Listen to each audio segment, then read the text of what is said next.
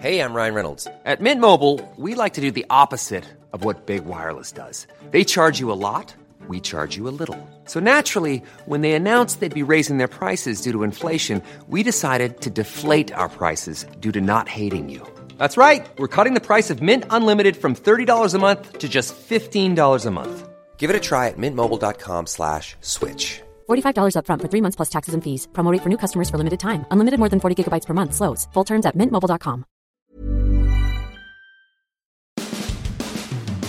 The Rays announced to the world that they wanted a left-handed bat and that they were willing to spend money. And money they did spend, some $40 million. But they didn't get a hitter.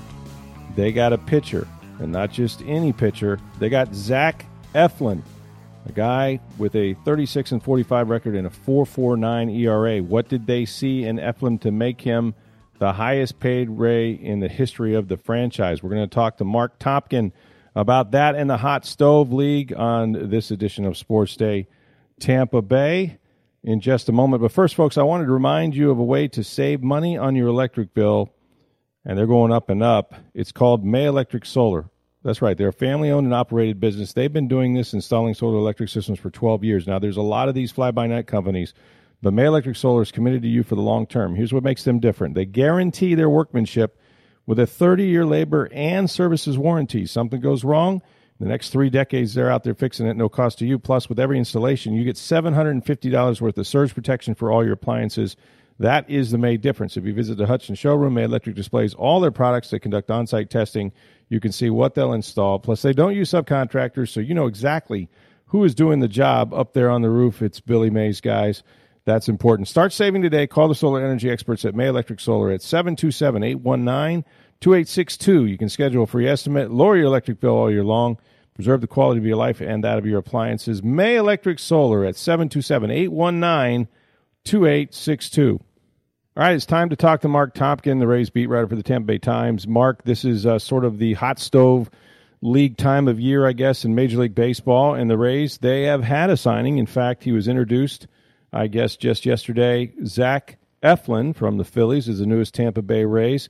And I guess the only question for the Rays he might have had is, what took you so long? Yeah, it was funny. It was a fun story to hear at the press conference on Tuesday, Rick, is that this wasn't, no one would have known this. It's like anyone missed the story, but he grew up a Rays fan, which obviously he wouldn't have known. He grew up in Oviedo, which is a little bit northeast of Orlando, and said him and some buddies, and I assume someone's mom or dad got stuck with this, but 6 or 8 or 10 of them would come over on weekends and watch games, so he was a Rays fan growing up. And then coming out of high school, you know, they bring guys in, you know, for pre-draft workouts guys are interested in, and said he had a really good workout, a good talk, and he was kind of under the impression that if he was available, they were going to take him with their first-round pick. It's 2012 draft. They had the 25th pick. He was available. He said he was getting all excited. They took someone else, and he used the word brokenhearted a little bit. So he thought he was crushed, and this was 2012. By the way, they took Richie Schaefer. They should have taken Zach Eflin. It was much better pick. But waited all these years. You know, he got taken by the Padres. He got traded to the Dodgers, and then as a kind of a package deal, the next day traded to the Phillies, all as a Class A player. So all he's really known in the big leagues is the Phillies, but obviously plenty familiar with the area. Trains in Clearwater every spring, and you know, heard today also the Rays tried to trade for him a couple times and never quite were able to make it happen. So it sounds like one of those stories that, you know, it maybe a little bit of it is amped up here, but it's kind of a neat little story in that he wanted to be a Ray, they wanted to have him, and here we are in going into the 2023 season, $40 million later, which was a little bit more than the signing bonus would have been back in 2012. He is indeed a Ray, and the biggest contract they've ever given a free agent player, and this is heading into their 26th season. Rick, you and I were probably a few pounds lighter and had a little more hair in 1997 going into the 98 season when they signed, remember, Wilson Alvarez. That was the biggest contract still, $35 million over 5 years, still the biggest total dollar contract for a free agent until this one. If I recall, and it was so long ago that Wilson Alvarez threw the first pitch for the Tampa Bay Rays, if I'm not mistaken. He did. He threw the first pitch, but he didn't make it through the 5 years to throw the last pitch. He got let go after like 3.5 years. It turned out to be a bit of a bad deal there. Yeah, it was. Well, here's the thing that, and listen, I will raise my hand and say that I was not that familiar with Zach Eflin or his career. But you mentioned it's the largest contract that they've ever had as a free agent. And, just from a number standpoint, and I know wins and losses don't necessarily tell the story about starting pitchers, but 36-45, a 4.49 ERA. On the surface, you wouldn't think that this would be the guy, right, that they would spend the most money on in the franchise history. So what do they see in him? What is it that attracted them that they wanted to sign him? Yeah, it's a good question and a very fair question. I think a lot of people are asking, and just to add another layer to it, which may be stealing where you were going to go next, but that they did this at a time when they publicly came out and said, going into this offseason, they need to improve their offense. They need to find some hitters, or at least a veteran hitter. That it's rare for the Rays to even acknowledge what they're looking for. They came out and said it, then they went and did something else. It might be the most Rays move ever, right? Actually admit what you're looking for and then still go do something else. But look, they see a guy. He's the youngest free agent pitcher on the market. He's 28. He'll turn 29 right in the start of the season or so.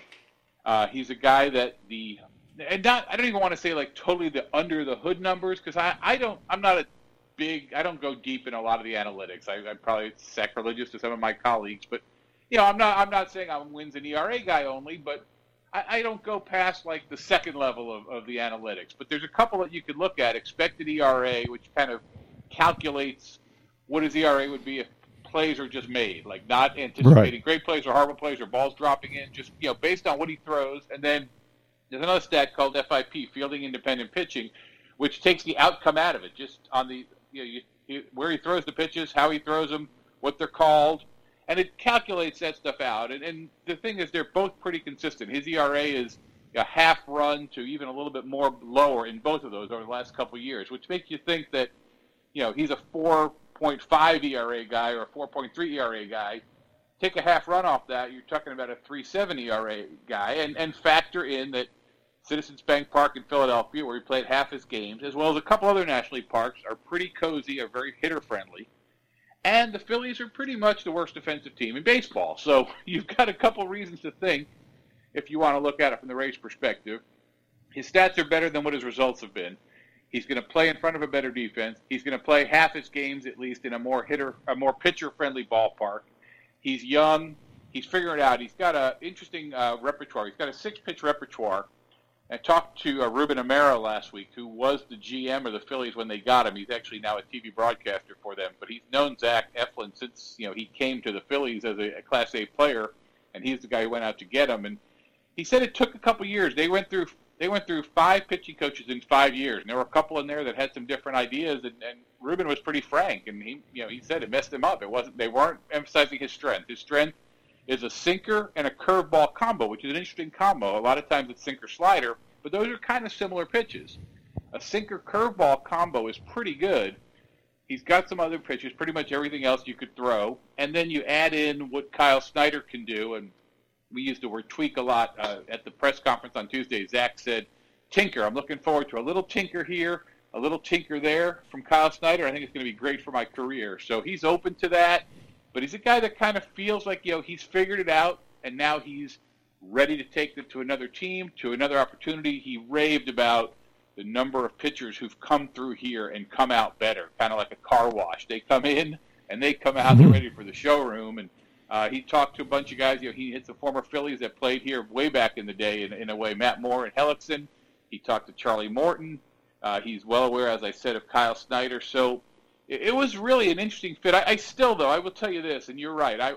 If you had called me 2 weeks ago, because he signed on December 1st, if you'd called me that night and we were doing this show, and you would have said, hey, I just ran into Stu Sternberg. We were hanging out.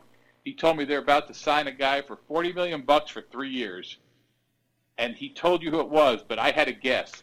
Rick, we might have talked for a long time. I'm not sure I would have got through 100 names. I might not have gotten Zach Eflin. I don't think I'm that horrible at my job, but I don't think I would have pegged him as a guy, given they're looking for hitters, given they seem to have starting pitching, given he's not a great looking, when you look at his stats, it doesn't jump out at you.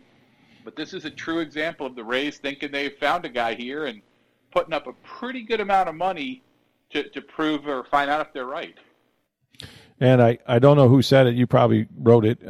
But I think there was somebody in baseball that said, like a lot of deals the Rays make, maybe everybody should take a look at this a little closer, because the Rays, they rarely miss when they invest like this. Right, and that's part of this is, and I've read through as many of the comments on Twitter and other social media and emails as I could of people ripping the Rays. Why would they do this when they need a hitter? But turn it around. And Eric Neander, the team baseball operations president, said this at the press conference. He said, the fact that we would do this, even after saying we're looking for hitting, should reinforce how much we think this is the right move. So they are in this. They are in this deep. They came up with their offer too. I didn't get exact numbers, but they were somewhere in the mid-30s, and Boston made an offer at $40 million, and it was kind of like, what are you guys going to do? This is, he's got this offer for $40 million. He's willing to take it, and they came up. I don't know if it was $3 million or $5 million where they were, but somewhere in that mid-30 range. They came up to match it. They didn't want to let this guy get away over a couple $1 million after, they put a full court press on him. They were calling him right from the start of free agency. Call his agent, Tom O'Connell, local Tampa guy here, does a great job. This is actually his biggest deal too, so it's kind of a cool story for Tom as well. But they called Tom right away and said, hey, we're interested in Zach. He's our number one guy. We want to talk to him. We want to meet with him, but, we don't want to, pressure you guys. Just we want to do this right. And ended up, picture this. I wish I found out who was driving, but Neander, Bendix, Cash, Kevin Eibach from the front office, Kyle Snyder, hope he didn't get the back seat with those long legs, and Joe Benji, athletic trainer, all drove over to Oviedo a couple days before Thanksgiving. The only restaurant in town, I guess, that was open that could handle a catering order was Outback, so they stopped at Outback, picked up a whole bunch of food, and went over to the Eflin's house and sat there for about 3 hours talking to Zach and his wife, and just kind of a get-to-know-you session, and that kind of cemented it sounds like, for both sides. Love Outback, the Bloomin' Onion. I mean, that'll lock up any deal, right? I mean, that's right. I mean, you get a lot of yeses with a good Bloomin' Onion, right? No question, man. Love it. Love Outback. Well, here's the next question I have about this, and it's something I'm sure that's probably not that complex. It'll work itself out. Good problem to have. Where does he fit into the rotation? I mean, you have Shane McClanahan, Tyler Glasnow, hopefully fully healthy now. He pitched last year, pitched pretty well when we did see him. You still have Drew Rasmussen. You still have Jeffrey Springs. So, I mean, look, it looks like they're fairly loaded in the starting rotation at this point. Yeah, I think that's true. I think that's what they're talking about. I think that's what they're hoping. I think they like that idea. And I'll be the kind of the negative Nelly here for a second and say, however, Tyler Glasnow is going to have an innings limit, and as good as he looked, those 3 starts when he came back last year, there's usually some bumps and issues for a guy coming off Tommy John. Not big issues, but they're going to have to watch him a little bit. He's not going to go through 200 innings, so he's going to have to skip some starts. He's going to get pulled early sometimes. Yeah. Shane McClanahan, no one still knows exactly what happened in the second half. Everybody insists, the coaching staff, medical staff, everybody says he wasn't hurt. But something changed in the second half, and he never really, I don't know, did he have a game? I guess maybe that playoff game he was really sharp, but are you 100% sure he's going to be the Shane McClanahan from the first half last year? I don't think so. And Springs and Rasmussen, both guys that were extended further than they ever had been before as far as pitching in the big leagues. Springs transitioning from reliever to starter. Rasmussen staying healthy for the full year and staying in the big leagues the whole year. So there's some degree, I'm not saying a lot, but there's some degree of question about all 4 of those. And then just another thought, too, here, and just kind of popped into my head during our pre-production meeting is, the price of starting pitching is pretty crazy right now. I mean, not only here we are talking about Zach Eflin getting $40 million. There's some guys that are signing right now. Ross Stripling signed today for $25 million for 2 years, $12.5 a year. Sean Manaea got that same deal yesterday. I mean, there's some guys signing for that kind of money that, again, in a previous market, you wouldn't have thought would be worth that. So does that prompt a team to maybe get crazy and make a run at Rasmussen or Springs? I mean, I don't think the Rays in any way are looking to trade one of them. I don't think Glasnow or McClanahan are going anywhere. But, if somebody came hard with a great offer for Rasmussen or Springs, I don't know if they're maybe a little more tempted to listen, having Eflin. But the way they talked about it at the press conference, they made it very clear. They feel like they have got a 1 through 5 that has 5 guys who could be, and you can mix them up and throw them out in any order. I don't agree. I think you're going to have anyone, you're going to put Glasnow, McClanahan 1, 2 in some order, but they feel pretty good about the 5 they have. And Eric Neander uses this line a lot, and he said it again at the press conference, but he said, we talk about offense, we admit we need offense, we got to score more runs. However, ultimately the goal is to win by 1. And if you have better run prevention, it's easier to win by 1 than it is if you have worse run prevention. So if you can't make your run production better, make your run prevention better, you still get to the final goal, which is winning the game by 1. That's absolutely true. Mom deserves the best, and there's no better place to shop for Mother's Day than Whole Foods Market. They're your destination for unbeatable savings, from premium gifts to show-stopping flowers and irresistible desserts. Start by saving 33% with Prime on all body care and candles. Then get a 15-stem bunch of tulips for just $9.99 each with Prime. Round out Mom's menu with festive rosé, irresistible berry chantilly cake, and more special treats. Come celebrate Mother's Day at Whole Foods Market. Before we get to what they might do, still left before, and a long way to go, obviously, before spring training, but a couple of Rays are leaving free agency. One guy who was the face of this franchise for many, many years, Kevin Kiermaier, joining the Blue Jays. You talked to Kevin, AL East team. He's going to see the Rays a bunch of times. How do you think that will go? What will be his role there, you think? The pretty face of the franchise. Go ahead and say it. Yeah. Right? Yeah. Look, Kevin Kiermaier will go down as one of the great Rays of all time. I mean, I know some people criticize him for getting hurt too much, for not doing much offensively, but you take a 30th round pick and you go out and win 3 Gold Gloves, and you play every day in the big leagues for 8 years, 9 years. He was up for obviously part of another year to make it 10 total.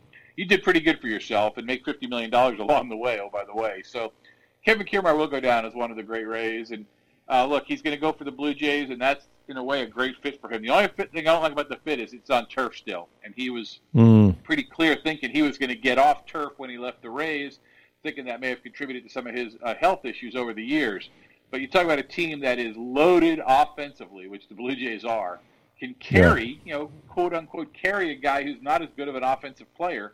You think about all the offense they get even from some positions like shortstop, where Bo Bichette is great and gives you a ton of offense. So they can carry a guy who's not going to do a lot with the bat, and he will get free reign. I think they'll have their left and right fielders pinned to the lines and tell Kiermaier, go get everything else you can get. It's all yours. So I think he's in a situation where he's going to play every day. I mean, he hasn't spoken since the deal. The team hasn't spoken yet, but I think you can come to a pretty fair conclusion. If he's going to take that deal, it's going to be to go out there and be able to get a chance to play on a pretty much everyday basis. And look, the new schedule this year, each team, you play the teams in your division 4 times instead of 6, so it won't be quite the same, but I know from Kevin's standpoint, he'll get to stay at home for spring training, live in Tampa, they train in Dunedin. There will be the 2 trips to the Trop here, and, the little interesting little plot thickens. I mean, you remember the issue in the 21 season when he slid into home and picked up that card that fell to the catcher's sleeve, Yeah. like the pitching data card, and the Blue Jays got mad and they hit him, the next time he came up, and it looked like it was going to be a thing for a while. So obviously the Blue Jays feel like they're over that. New manager now, a little bit different setup over there. But it's an interesting move, and I think if you're the Rays, you probably wish he'd gone to the NL West so you don't have to see him all that often, as opposed to in fact, the Rays finished the season at Toronto, so write your own script there. He makes a leaping catch at the wall to deny them a playoff spot or something. Well, yeah, that always seems to come back to haunt you. Another player that had been a big part of the Rays and had some injuries, Mike Zunino, he's heading to the Cleveland Indians. I saw where there might have been some discussion about possibly trading for a Sean Murphy, not to be confused with Sean Murphy Bunting, to the Braves, is where he wound up. So what is the catching situation now as it stands with the Rays? Gee, just tell me this, though. If that had happened, we would have found a way to get Sean Murphy and Sean Murphy Bunting together, right? Well, not only that, but at some point, Sean Murphy would have to put down a bunt, and then that would have given everything we needed, right, for a headline when the A's played here last year, I think for 3 games in a row, every time he came up, I tweeted, I won't be able to say Sean Murphy Bunting this time. Maybe next time. Exactly. Just give me one of them. The best part would be if we actually got the Bucks Sean Murphy Bunting out here and found out that he was a better bunter than Sean Murphy. That would have been the perfect resolution. You have to ask him that sometime if you ever played baseball. But exactly. Yeah, so look, the Rays did not get Sean Murphy. He went to Atlanta, in kind of a weird trade because Atlanta had 3 catchers. They traded 2 of them. It was a 3-way deal. But they're still, now they have Sean Murphy and Travis d'Arnaud, so they still might have the best catching duo in the big leagues. And that was a weird deal. The Rays were in on that. They were trying to get Sean Murphy, and it didn't seem like Oakland ever kind of engaged in what the Rays had to offer. And Oakland didn't get as much as they've been rumored to get, too. So it was really kind of an odd situation. But where it leaves the Rays as we sit here right now on mid-December, they've got Christian Bethancourt back. They've got Francisco Mejia still. And they've got Rene Pinto, who they like a lot. And I will say this, when he came up later in the year, he looked much better offensively than he did early in the year. He looked overmatched and scared early in the year. Defense has always been good. He looks like he might be a little bit better hitter, as he proved in AAA when he had a little bit of time in AAA. The same thing kind of happened. And sometimes guys need that period of adjustment. So they have those three guys right now. Do I think those will be – I think that the two on the roster are going to come out of those three come opening day? I actually don't. I think they'll end up picking up a veteran somewhere along the way, and whether that's trading Mejia, I think he might have an option left. Bethancourt kind of made this interesting because he played his way into their plans as well as he played last year. The arm is really attractive, the fact that he can control a running game so much. And don't forget, new rules this year, stolen bases are a much bigger part of the game going forward. Pitchers can only throw over twice. You can't throw over a third time. The bases are each going to be like an inch or so bigger, which sounds silly, but, you know, if it's 60 feet, 6 inches between, and now it's only 60 feet between, you know, incrementally you're going to get there a millisecond faster, right? So stolen bases will be a bigger part of the game. A catcher who throws really well like Bethancourt is a bigger asset to have. But I still think they'll figure out and find a veteran somewhere along the way to bring into the mix. In your column on Sunday, Mark, you mentioned that one of the things that they could benefit from is if they have good health, right? Some of their core young players, Wander Franco, Manuel Margot, those guys missed a lot of games. Certainly Brandon Lau did. And so, you know, if they're back in the lineup, that certainly provides some offense. But they're still in need of, especially a left-handed hitters with Ji-Man Choi moving on. So in their price range, and I don't know what that is, they gave $40 million to a pitcher. Who are some of the names that realistically they would have to try to take a look at? Yeah, I mean, I think the guy that's the best fit is Michael Brantley, who's been with that Houston the last few years, was with Cleveland before that. He's a guy Cash knows really well. He's a tremendous clubhouse guy. But there's some question as to his shoulder. He had shoulder surgery last year, and I don't think you've seen any discussion of him so far outside of teams are interested in him. I don't think there's been any offer. I'm not sure that he's – like there seems to just be some question. Is he fully healthy? Does he want to, like, a little more rehab? Does he want to do a workout and show teams he's healthy? There seems to be some reason that market's dragging a little bit. You know, once you get past that, the guys that I think, quote-unquote, are in their price range, I mean, I think Benintendi is not going to be in their price range. Brandon Nimmo clearly wasn't. So then you're looking at a group of Brandon Belt, who was the first baseman with the Giants, Joey Gallo, who was with the Yankees and did terrible, and then he went to the Dodgers and he did a little bit better. He'd been with the Rangers before that, but he's a big strikeout, home run, 3 true outcome kind of guy.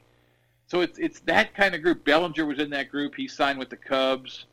There's just not a ton of them that are out there. Michael Conforto, who missed all of last year, coming back. He was with the Mets, coming off an injury. So it's almost like every one of those guys has a pockmark on him. You know, there's no sure bet from that group. So then you wonder, are there some trade guys out there? And then talking to Eric Neander at the press conference Tuesday, he made another interesting point, which I don't think he has said publicly before, but a guy who has, they'd like this guy to not only be an experienced hitter and have some, some footing under him, as they like to say, but also with some presence, and that was part of the reason they got David Peralta last year. They wanted a guy who had some been there, done that, who the younger players could ask questions of, who they could talk with, and maybe that to try to find that kind of guy. I don't know if you're getting into unicorn territory, but it's certainly in the rare animal category of, reasonable price, healthy, has had some success, can be a leader in your clubhouse, is going to be accepted. That was part of the appeal with Peralta, was obviously bilingual, could speak to, all the players in there. So, just an interesting kind of narrow field that they're looking for. Now, do they find that guy? Do they come off of that? And you want him to be a left-handed hitter, so you kind of keep putting all these, I think the phrase the cool kids use is silos. How many you're putting all these, putting guys into different silos. There's not a lot of guys that are going to fit this silo that have all those categories. All right, makes sense.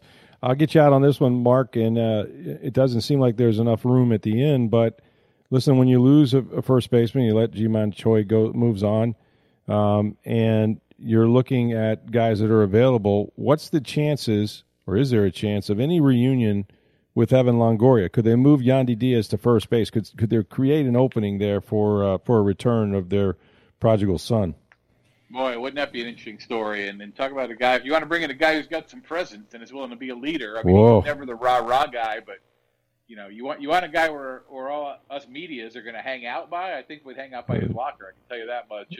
And here's the situation, and this has been put to me pretty clearly. Now, look, if we're sitting here in January and they still haven't figured out who this guy they want to get is, and Longoria's still out there, maybe they give up something on their list of priorities. In this case, would be he's a right-handed hitter, but right now you have Yandy Diaz, Isaac Paredes, and Harold Ramirez. And those guys in some form are going to play third base, which would either be Yandy or Isaac, first base, which could be any one of those three, or DH, which on a given day could be any one of those three.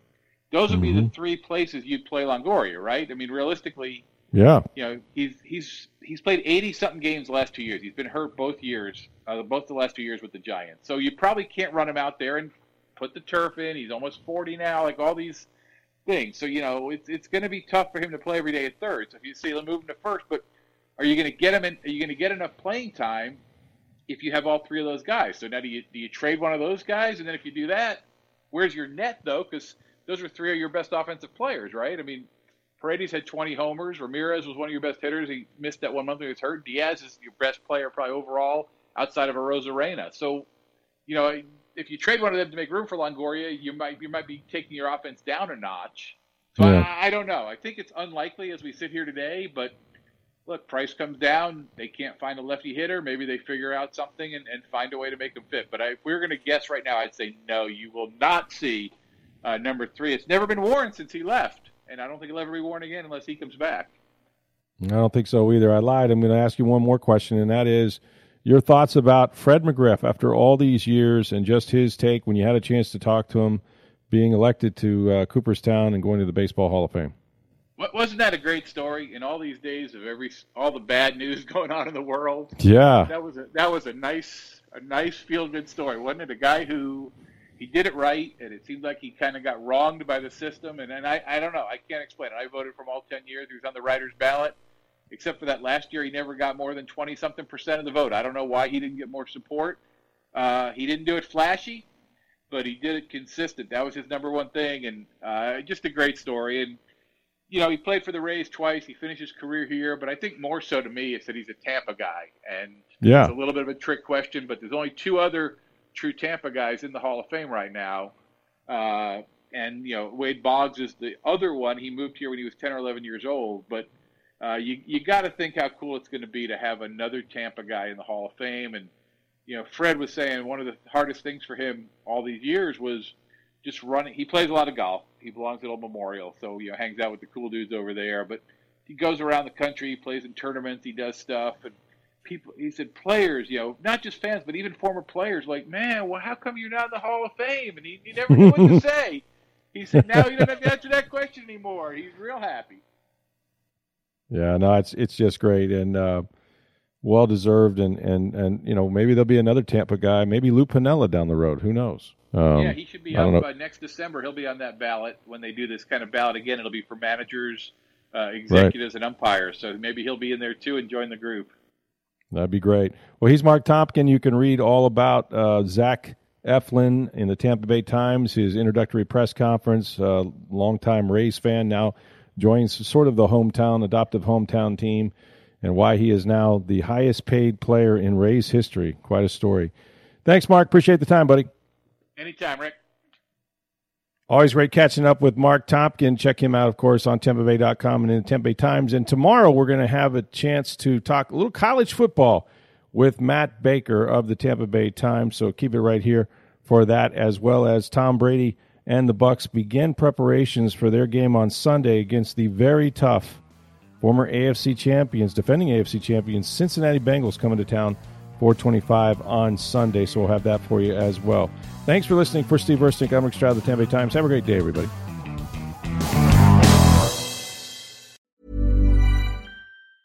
Even when we're on a budget, we still deserve nice things.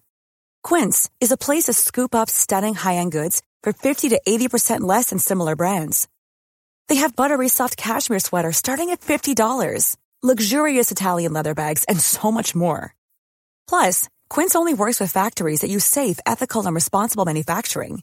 Get the high-end goods you'll love without the high price tag with Quince. Go to quince.com/style for free shipping and 365-day returns.